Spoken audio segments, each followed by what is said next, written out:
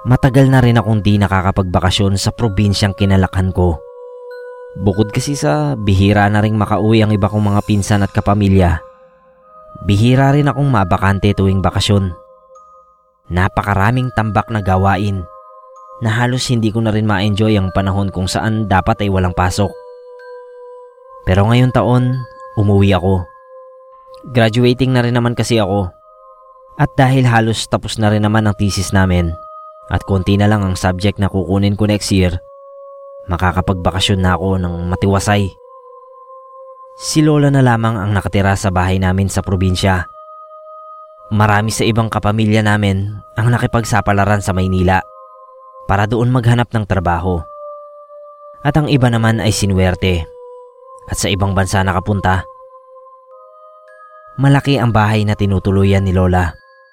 Nag-ambaga ng mga anak niya para mapaganda ang dating maliit na bahay. Total naman daw ito ang ginagamit naming venue tuwing may reunion kapag Pasko. Marami kaming napagkwentuhan ni Lola tungkol sa pag-aaral ko, love life, at kung ano-ano pang mga importanteng pangyayari sa buhay ko. Pagkatapos ng kwentuhan, ay naisipan kong maglakad-lakad. Naalala ko kasi ang Batis malapit lang pagkalabas ng barangay. Mga kalahating kilometro ang layo, pero sulit naman. Base sa pagkakaalala ko, ay napakaganda ng Batis na ito na madalas pa naming paliguan noong mga bata pa kami. At hindi nga ako nagkamali. Halos walang pinag-iba ang itsura ng Batis sa alaala na nasa isipan ko. Naupo ako sa gilid at pinagmasdan ang kagandahan ng maliit na Batis. Nalibang ako. Hindi ko na malayan ang oras. Maggagabi na. Tumayo ako at pinagpag ang puwetan. Tumalikod at saka naglakad pa uwi. Hindi pa man ako nakakalayo, ay bigla kong narinig ang pagtawag ng kung sino sa pangalan ko. Pambabae ang boses. Napakalamig at mahinhin. Lumingon ako at nandoon nga, sa gitna ng Batis, may babae na tumatawag sa akin. Bakat na bakat ang kasilanan ng buo niyang katawan sa suot na puting bestida. Nakatayo lang siya. Para bang nagbabadya na lumapit ako sa kanya. At ginawa ko nga. Dahan-dahan akong lumapit papunta sa Batis. Hinihipnotismo niya ako. Alam ko. Pero gustong gusto ko ang mga nangyayari.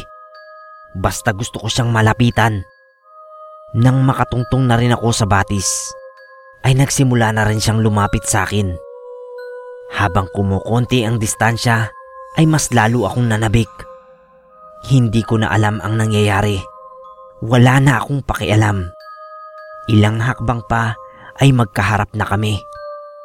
Isang dangkal ang layo sa isa't isa. Kumikinang siya.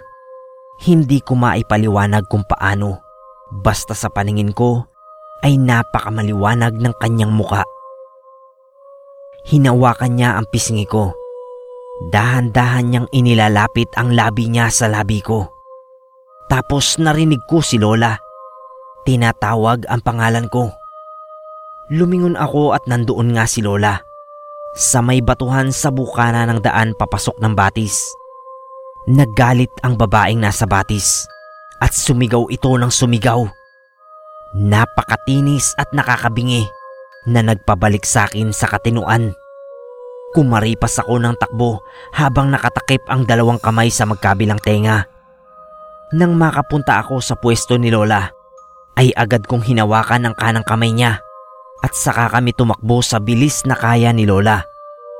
Nang makarating kami sa bahay, ay ikinuwento sa akin ni Lola ang tungkol sa babaeng nasa Batis. Engkanto raw ang babae at tuwing 6:00 ng hapon ito lumalabas upang mangbiktima ng kung sinong nilalang na mapapadpad sa Batis. Kaya nga raw noong bata pa kami ay pinagbabawal sa amin ang maligo sa lugar na yon sa oras na pumatak na ang 4:00 ng hapon. Marami na raw na biktima ang babae at lahat sila ay natagpo ang palutang-lutang sa Batis at wala ng buhay. Simula ngayon, hindi na talaga ako maliligo sa Batis na yon kahit kailan.